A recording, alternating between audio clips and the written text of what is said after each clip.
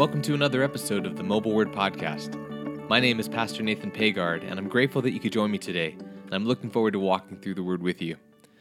For this episode of the Mobile Word Podcast, we're going to be focusing on the letter to Titus.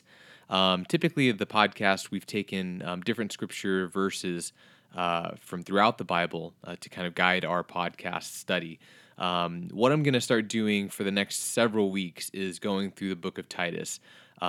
There's a great value to going throughout the entire scriptures and going through the entire Bible to hear God's voice and to seek His wisdom and to be in that dialogue with Him. And we'll keep doing that in the podcast. We'll keep going through different books and jumping around, from different verses and trying to kind of get the cumulative, collective voice and message of the scriptures by doing that. So that's something we're not going to stop doing. But just recently, I felt like I wanted to stay on one letter or one book for a little bit of time. I've talked about it before. There's a great value to taking a step back.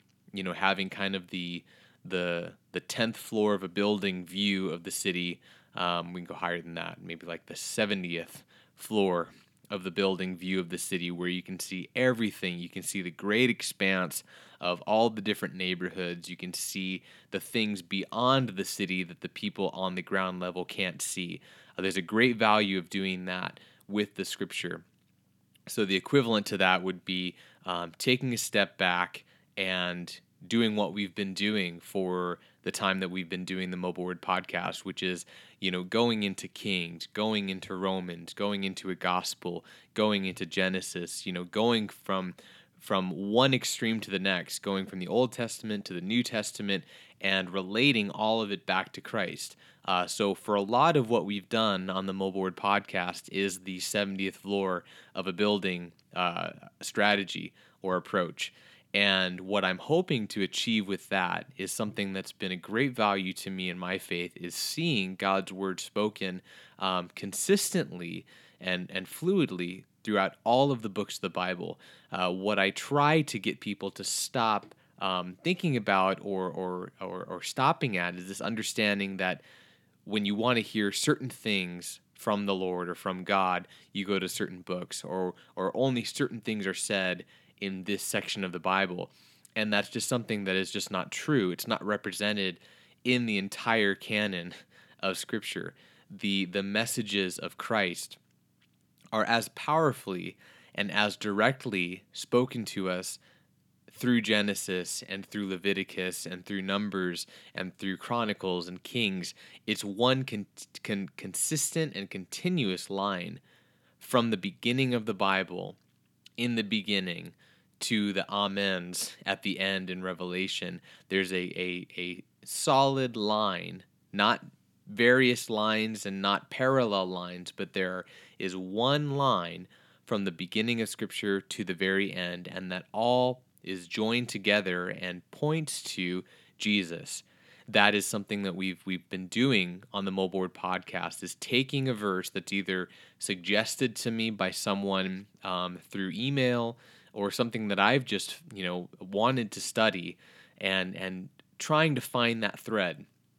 And that's something that I recommend you do all the time as you're reading Scripture and you're reading something in the Old Testament. The way to make it relevant to you is to make it relevant to Jesus.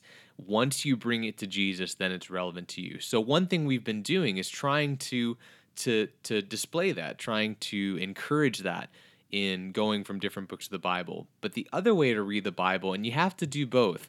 You can't just stand back and jump around. Sometime you have to go down to the street level. You've got to get off of the 70th floor and you've got to go down to the street level, because on the street level, that's where business is happening. That's where your neighbors are walking to work. That's where there's traffic. That's where you're sitting in the traffic and experiencing the emotions and the tension of actually being in it and not looking at it. So you have to have both. And the equivalent to that in Scripture, or the study of Scripture, is to take a section and to really spend time in it. When I was living in Korea, they had 2 train lines, and there's a great public railway system in Korea that goes north to south, basically between Seoul and Busan, which is the southernmost kind of largest city. It goes other places, but there's kind of a north to south railway system that's most frequently used by commuters and travelers. And to ride that railway system, you have two options. One is the high speed train. It's called the KTX, and that is significantly more expensive for the ticket, but you shave a lot of time off because you can get from one end of the country to the other end of the country in a short amount of time. The other option is you have the slow train, and it's called the Mugunghwa, and that takes a lot more time, but it's a lot cheaper. The difference is that when you just want to get from south to north or north to south fast, you take the KTX, and there you see a lot of the country in a short period of time. If you want to see the country, the railway system that goes through villages, it goes at a pace where you can actually see what you're traveling through. You take the slow train, and you forfeit a lot of time because it will take you a lot longer to get to your destination, but your experience in the slow train will be much more scenic because you'll actually be able to see the land, the villages, the different cities that you're traveling through. And it's the same thing with the Bible. So for the next several weeks, all that to say, for the next several weeks, we're going to be in Titus. So we're going to take it small chunk by small chunk. We're not just going to take one verse and extrapolate on that or teach on just one verse at a time. For the first podcast today, I'll take the first 4 verses, and I'm basically going to be kind of divvying it up how it's kind of separated in the NIV that I'm reading. Those subheadings are there for a reason because of a change of topic or a change of subject, and they typically run true when you're looking at what Paul is talking about or where his frame of mind is in terms of his teaching. So I'll typically follow those. So I'm guessing next week will probably be verse 5 through verse 15. So to the end of chapter 1. Then we'll take the next section in chapter 2. So I'm guessing this will take us maybe 4 weeks, maybe the next month or so. Feel free to read it in its entirety, study it on your own at a different pace, but that's what we're going to be doing for the next few weeks. So, like I said, we're going to be in Titus chapter 1, verses 1 through 4. I'll be reading out of the NIV. If you have a different version that you prefer, go ahead and stop the podcast and take out your version and read through those first 4 verses, or read the entire letter to get the context of the voice and the trajectory of Paul's teaching to Titus. I won't be giving a lot of context on Titus and that relationship. I'm just going to go right into what Paul is getting across to Titus in this letter. So again, I'll be doing the first 4 verses today. Feel free to stop the podcast, read your own, and then rejoin, or listen to me read from NIV and then pause and read your own afterwards, whatever you choose. Then I'll pray and we'll get into the teaching. Okay, let's go ahead and read. This is Titus chapter 1, verse 1. Paul, a servant of God and an apostle of Jesus Christ, for the faith of God's elect and the knowledge of the truth that leads to godliness, of faith and knowledge resting on the hope of eternal life, which God, who does not lie, promised before the beginning of time, and at his appointed season he brought his word to light through the preaching entrusted to me by the command of God our Savior. To Titus, my true son in our common faith, grace and peace from God the Father and Christ Jesus, our Savior. Okay, let's go ahead and pray, and then we'll get into the teaching. Heavenly Father, I thank you for this opportunity to spend time in this letter. I thank you for this letter. I thank you that we can seek you by the power of the Holy Spirit and seek your guidance and teaching in this letter. So, Lord, I just ask that you guide this study, guide each of us as we are listening from all over the world at different times and in different places in our lives. But I know that the truths that you hold to be relevant and true in the name of Jesus, I know that you desire for those truths to be heard and understood by all of us, no matter where we are or who we are. So in Jesus' name, I pray that the teaching that you have prepared for each of us individually be brought forth by the power of the Holy Spirit in this letter. Bless this endeavor to study your word and to converse with you through this letter, and help us to grow in abundance in our faith in Jesus Christ through this study and through this letter. And in Jesus' name I pray. Amen. So I'm just going to go through the first 4 verses, like I said, and it doesn't seem like there's a lot there. One thing that's common with Paul's letters is he always has an introduction. And it's an introduction that it's common how you would write a letter at that time, to set up who you are and to set up whatever relationship that letter is pertaining to. So this isn't just a Paul thing. This is something that would be common in correspondence at that time, and it's also common with us. We don't do it in the same way exactly like Paul, but we typically will identify who we are, or the purpose of our correspondence when we're writing to someone, especially someone that's not just family. If it's just family, a friend, a casual note, we typically won't identify ourselves to this extent. But there are numerous times where you're corresponding in official terms, where you will state your name, who you are, why you're writing. And that's typical, more typical in the time that Paul is writing, even to people that he deems family.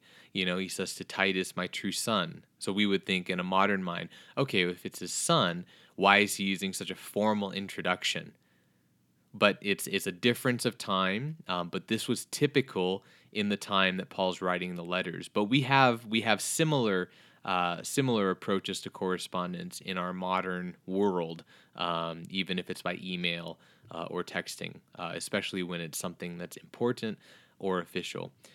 The mistake is that when we read Paul's letters, and I'm guilty of this too, is that because his introductions are so similar to other introductions in other letters, and because it doesn't seem like something that has much meat in it, there's not a direct teaching in his introduction.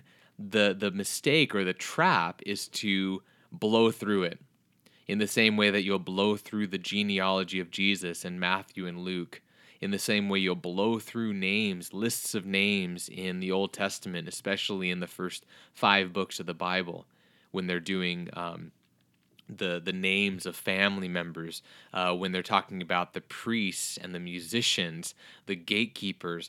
These are lists that, because there's not an obviously apparent lesson there, it's easy for us to say, well, there must not be much there for me. Now, we know that all Scripture is God-breathed, and we know that all Scripture is alive and active. So we have to remember that's not all Scripture, except those areas of Scripture that seem irrelevant or boring, but it's all Scripture. And like I said, I'm guilty of that too. When you're reading, and especially when you're crunched for time, if it's your morning reading and you're running late and you want to get to something that's convicting or something that's got some meat to it, where you can take that into your day and use it, and you're stuck reading page after page of names, and not to mention names that are hard to pronounce, names that you've never seen before, or that maybe you'll never see in the Bible, names that are foreign to you, literally. It's hard. It's hard in those moments to stick with it and to remember that all Scripture is God-breathed and all Scripture is alive and active. But that's the truth. That's what the Scripture says. That's what we have in Christ, is God's Word coming to us through the Scriptures. So even in those sections, those lists of names, or the measurement and the specifics to the building of the temple, or all of the items in the temple, even though those things don't seem like there's a clear lesson in them, we have to give them a try. We have to we have to, you could say, lean into it, or we have to just stop there for a moment. And if we're not feeling like there's something there, we have to ask God, by the power of the Holy Spirit, we have that openness because of Jesus to have that conversation, to say, God, I'm missing something. How is this relevant to me? How can I take these names and apply them to my job that I'm not looking forward to going to today, and I know that there's struggles, and how is this going to give me the strength? How is this going to give me the wisdom to persevere and to succeed in this job, or with the relationship, or whatever it is that you're facing, that you're hoping the word will provide that strength and wisdom for? So talk to him. Talk to him in those moments and say, make this relevant to me. And like I said earlier, by making it relevant to Jesus. Go through Jesus. He is the gate. None can go to the Father except through him. It's the same in our Bible reading. If it doesn't seem relevant, make it relevant to Jesus, and that will make it relevant to you. 100%. That is an amen statement. And I have to remember that too. And the same thing goes for these introductions. It seems like Paul is being very long-winded. He's saying all these things. Is it really necessary, Paul? We know you. But we have to look at that and say, okay, God, what's there? And when we do, when we make it relevant to Jesus, and when we pull back, even though we're on the street level now going through Titus, take a second and pull back and look at the view and pray that God can make it clear. And I guarantee you, because he wishes for us to hear his voice and to know his son Jesus, he will make it clear to you. So let's look at it and break it down.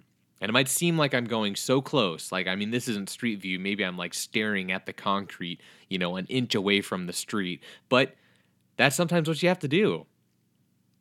Ask and you will receive. Seek and you will find.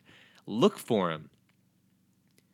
When I was growing up, I would misplace something, whether it's my homework or a toy or something. And my first instinct was not to tear my room apart looking for it. You can guess what my instinct was in terms of me and my family or in my house. As a kid, my first instinct was to yell for mom and to say, I can't find it. Or, Mom, it's lost. Now that's without having even looked for it. I'm confident enough to proclaim to the world, it's lost. It cannot be found. And you can guess what my mom would say. Have you looked? It sounds so simple. Have you looked for it? And then what would I say? Would I be honest and say no? I'd say yes. But I hadn't. But we have to look. You have to look for what God is trying to teach you and what he's trying to tell you. It's Jesus talked in parables a lot, and he explained to his disciples why he uses parables. So that it'll separate people that are really seeking the Lord and people that aren't. People that want to be spoon-fed, or people that are foraging and hunting for food because they're desperate and they're starving. There's a big difference, and it translates also with how you go in the Word. Are you searching for him? Or have you just thrown up your hands, left your room, totally unsearched, and proclaimed, I can't find him. God isn't speaking. This doesn't speak to me. This must not be that relevant to me. It's not important. Next passage. What else do you have for me, God? So let's look at it. It might seem like I'm focusing so close to the ground, but sometimes you have to do it. The first verse, the first sentence has a lot there. It says, Paul, a servant of God, an apostle of Jesus Christ. I'm going to stop there. The things that he's declaring, the things that he's stating in the introduction are the foundation of everything he's doing. The foundation of why he's writing this letter, the foundation of why he is a Christian, the foundation of why anyone should be a Christian and should be doing anything in the name of Jesus. And that could be going to work, that could be serving your family, your spouse, whatever it is. What he's setting forth in these first 4 verses are foundational truths about what should be your motivation and what should be your purpose and priority as a Christian. So this isn't Paul's introduction. This isn't just a Paul ID card. This needs to be our ID card. So first, a servant of God. This is not a co-worker with God. This is not a co-God with God. This is a servant, and sometimes he says slave, and typically the word translated, the original word that was used by Paul is slave. You serve. You're serving God, and in turn you're serving Jesus. This is a servant that when God says go, he goes. And when God says stay, he stays. So first, Paul, a servant and an apostle. So an apostle, what we know is an apostle is someone who has seen the risen Jesus and has received directives from him personally. That's why we have the 12 apostles, and Paul is also an apostle, but I am not an apostle. I am a disciple because I follow Jesus. But Jesus has not appeared to me resurrected and given me a specific directive. So there's a difference there. I am a servant of God. I serve my King. But I'm not an apostle like Paul. But everything is to Jesus Christ, a servant of God, an apostle of Jesus Christ. So first, in whatever you're doing, are you a servant? If God were to tell you, stop right now, stop doing that thing you're doing, would you stop because you serve Christ? Or would you compete for that authority? Would you compete for that control? Would you pull back and say, who are you to tell me no? That's not the heart of a servant. That's not a servant. A servant says, yes, master. Thank you, master. And again, it's not an abusive relationship. It's not an oppressive relationship. It's actually a liberating relationship, and it's an anointed relationship. But in that hierarchy, we serve Christ because he first served us. You are a servant of Jesus. Not an apostle, but you are a servant of Jesus. Then it says that Jesus Christ, for the faith of God's elect. For the faith of God's elect. Everything you're doing, and I don't know what your job is, I don't know what your workplace is, I don't know what your passions are, I don't know what your day-to-day looks like, but as a Christian, everything you're doing is for the faith of God's elect. The end to everything you're doing, when you look at your day and you think of how you're using your money, how you're using your time and your energy, how you're using your talent and your passions, how you're directing your family, how you're directing your social group, your ultimate end, your ultimate goal has to be to create faith in Jesus Christ for God's elect. Everything else is self-serving. Everything else is something of the world. But as a Christian, your end in every endeavor that you engage in should be to share the faith that you have in Jesus, to share the gift and good news of Jesus, and to unleash faith in the people around you and the places you are a part of in Jesus Christ. For the faith of God's elect, then, and the knowledge of the truth that leads to godliness. So I'm going to take the first part, the knowledge of truth. So you're not just sharing blind faith. You're not just sharing a social component of your church life. You're not just sharing good advice. You're not just sharing happy people, escapism, protection from the world. That's not what you're sharing. That's not your end. Remember, your end is faith in Jesus Christ. And what is that truth? That he is the Christ. That he is the Messiah. And what did the Messiah do? He came and died for the sins of man. That's what you're sharing. In the most loving way possible, you are reaching out to the people and the places you are a part of in this world and sharing, first and foremost, that we have been convicted of sin, but our sin debt has been paid for by the Christ. That's where it starts. It starts with the truth that all men have fallen short, that all men have sinned. But thanks be to God for Jesus, because of his blood and by his wounds we are healed and we are welcomed back into complete unity with our Creator. That's the truth. The truth is not God just loves you. God will bless you. Those are things that are true. God loves you and he will bless you. But the truth is Jesus. The truth is not, some might say, God's things, but it's God. It's not the father and his belongings, but it's the father relationship, like in the prodigal son's parable. So what you're sharing with people is the knowledge of truth that Jesus is the Christ. He is the living God. He's not a teacher.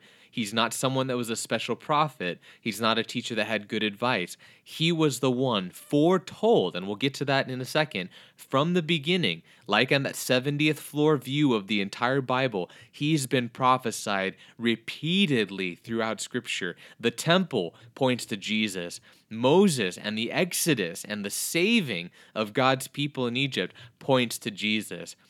Everything in the Bible points to Jesus, and he is the center point, the central focal point of human history, Jesus Christ. And the tomb is empty. There's no body. Why? Because he's risen. He has conquered death. There is no more sting in death because our Savior, our Jesus Christ, is risen, and in him it is finished. That's what you're preaching. That's what you're sharing in your faith. That's the truth. And that's what Paul is doing, and that's what should be moving and motivating everything we do, is the knowledge of the truth. But then, what does it say? The truth that leads to godliness. So that's where it's touching upon fruit. That by believing in the truth of Jesus Christ, what should happen in your life? You should change. Your heart should be remade in the image of Jesus. You are to be born again. The old is gone and the new is here. You are a new creation in Christ. There is no harmony between the old way of living and the new way of living. Your old is gone. Now, God will use the things that were underlying your activities in the old way. He will use skills and talents. He will use your personality, and he will anoint those in the new creation. So it doesn't mean that you have to scrap everything that you were. You know, before I became a Christian, before I followed Jesus, I loved sports. I still love sports. I listened to music that wasn't Christian, secular music. I still listen to secular music. I love comedy movies. I still love comedy movies. Now, do I have a higher intolerance for foul language? Absolutely. There are things that God does to anoint your previous passions or desires or skills or personality. But in the sense of holiness and godliness, the old is gone and the new way of Jesus is here. And like Jesus says in Matthew 7:20, by their fruit you will know them. So, by receiving the truth that Jesus is the Christ, you come to the cross and you say, forgive me my sins. I am but a wretched man.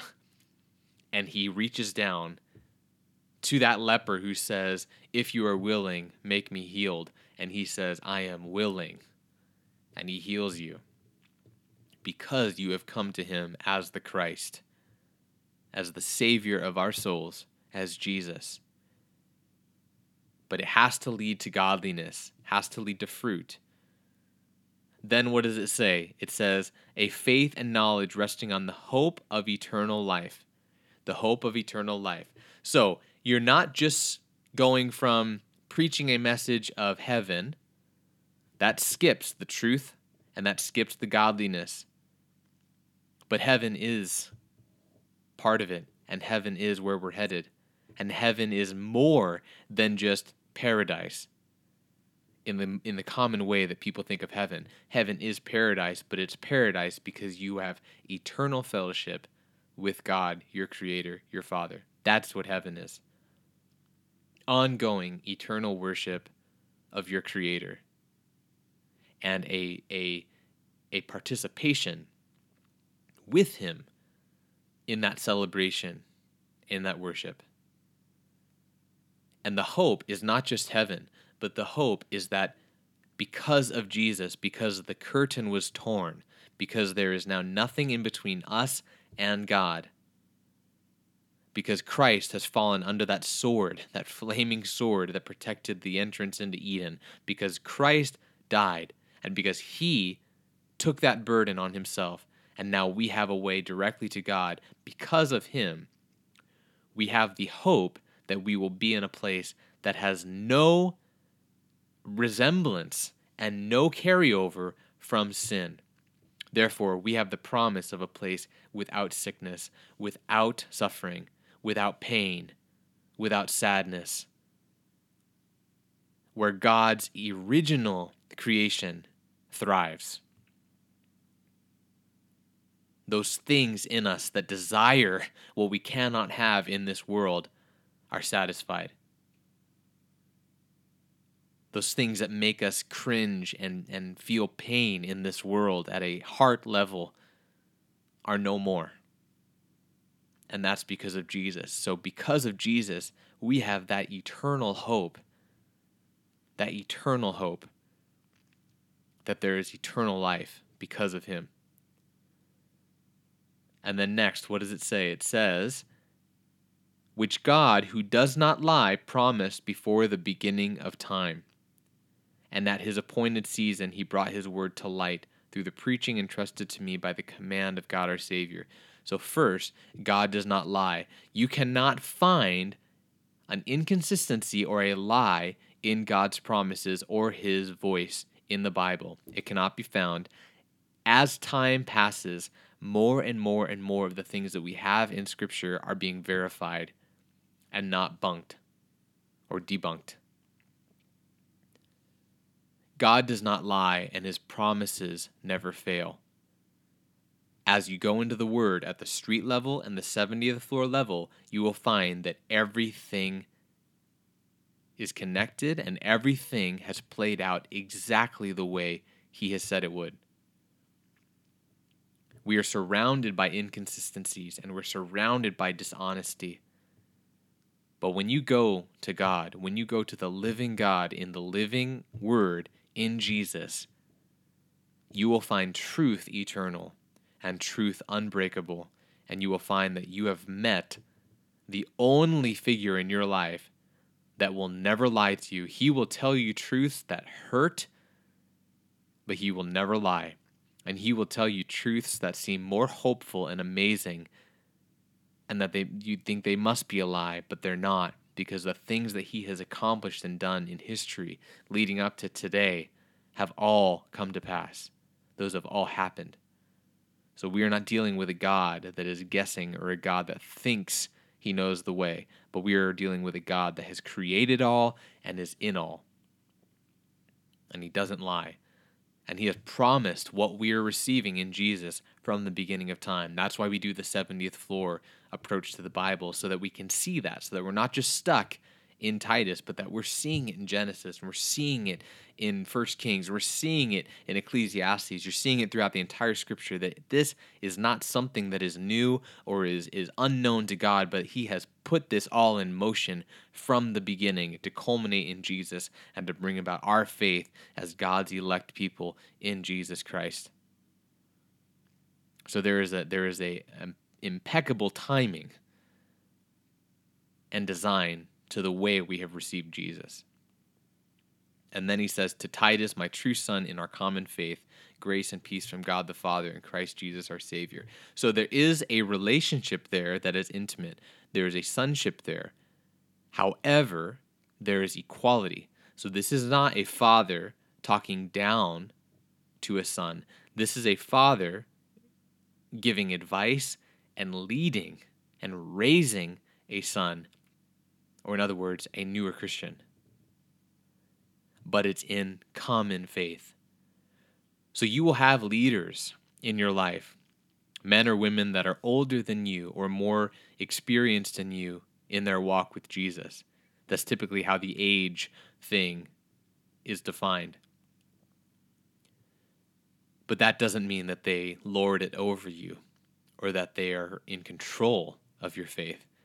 Flee from those figures in your life. If anyone claims to have that kind of authority and control over your walk or your life, flee and rebuke it in Jesus' name, because the family, the body of Jesus Christ, works in unity, in unison with every other part. And the pinky is not more important or less important than the heart. It all works together. So Paul, in one sense, is saying, I'm more experienced than you, and I'm giving you this letter. I'm writing this letter to you as someone that knows more or has seen more, but I'm sending it to you to benefit your walk because you can learn from the things I've already gone through. However, he finishes it with, this is our common faith, that in Jesus we are brothers in Christ. And that there could be a time where it flips, where even someone who is a young man read the letters to Timothy, where Paul advises Timothy to be very gentle and respectful to the elders, but to not neglect and to not forget his calling and what God is doing in his life. So if you are younger in experience in Jesus, but you are seeing an elder misstep and walk away from Christ, there is also a responsibility for the younger individual to speak up, because that's loving and because that's where the brotherhood comes into play, or the sisterhood. So never surround yourselves with Christians or self-professed believers that lord their faith over you or lord their experience over you. That experience should be noted and respected, but not lorded over you or anyone else. In the end, you are united as the body of Christ, and you are brothers or sisters equal in Jesus Christ. And your King, your Lord, your Master is not that person, but is Jesus. It's not your pastor. It's not me. It's not anyone else. Your King is Jesus. You speak to Jesus. You bow down to Jesus. You owe everything you are to Jesus, and not a man, not a person. They are your brother or sister in Christ. So there's a sense of humility there at the end of all these things we've talked about, where Paul says, in the end, this is our common collective faith in Jesus Christ. So that's the first 4 verses. That's the introduction.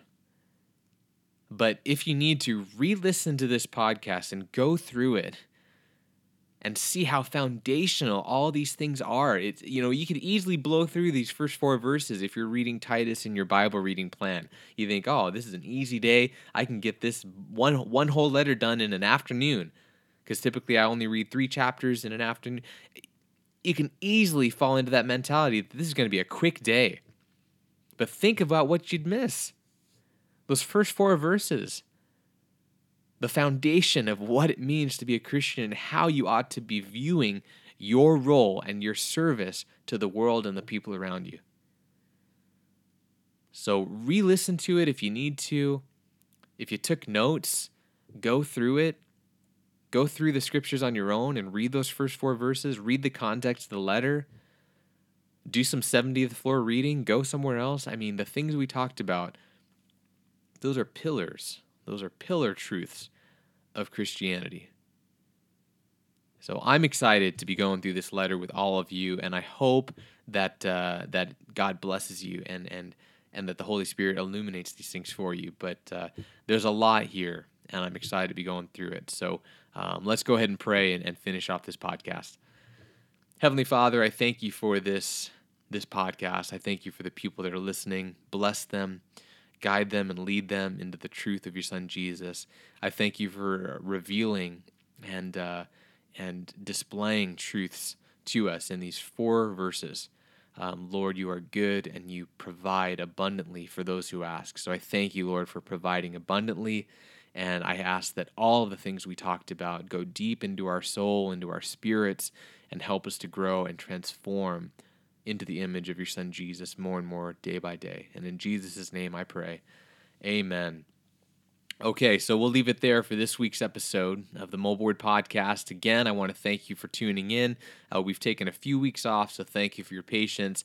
It's something I try to get through every week, but I thank you for waiting, and I'm excited again to be going through Titus with all of you. If you have any questions about Titus or any other scriptures, again, please send those to me at mobilewordministry@gmail.com.